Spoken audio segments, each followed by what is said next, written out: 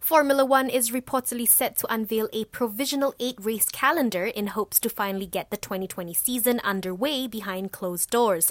The season will still begin on July 5th with a doubleheader in Austria before moving to Hungary for round 3. After that, there will be a week's break before F1 travels to Silverstone for 2 British GPs in early August and then on to Barcelona for the Spanish GP. Some races are still in limbo due to the uncertain effects of the coronavirus pandemic in its respective countries, but the calendar is expected to be confirmed on Monday. Meanwhile, the return of the Dutch F1 GP has been postponed till 2021 and officially dropped from the 2020 calendar.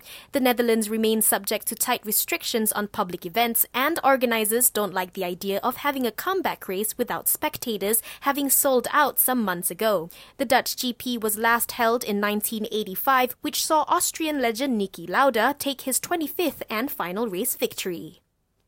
And Liverpool have withdrawn from the race to sign RB Leipzig's Timo Werner after refusing to meet his £50 million release clause. It's understood that the club are facing a shortfall of up to £100 million over the next year, and they're expected to raise funds by selling players this summer.